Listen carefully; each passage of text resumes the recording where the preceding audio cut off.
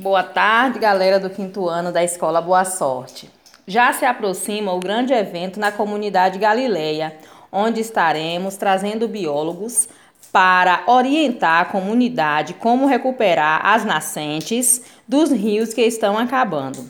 Conto com a colaboração de toda a turma para a divulgação do evento.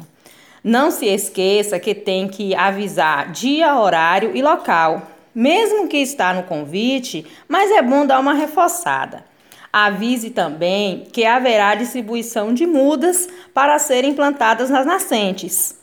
E o programa Despertar agradece a participação e a colaboração de todos.